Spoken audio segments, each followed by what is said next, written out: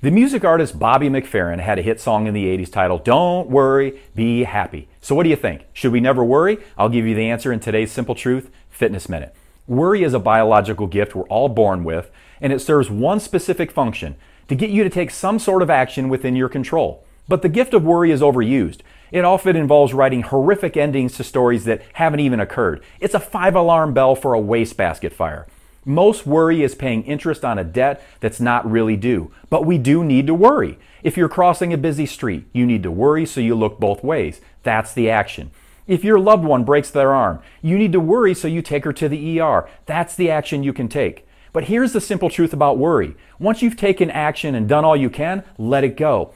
Pray for the serenity to accept what you cannot change, to have the courage to change the things you can, and for the wisdom to know the difference. I'm David Greenwald, and that's today's Simple Truth Fitness Minute.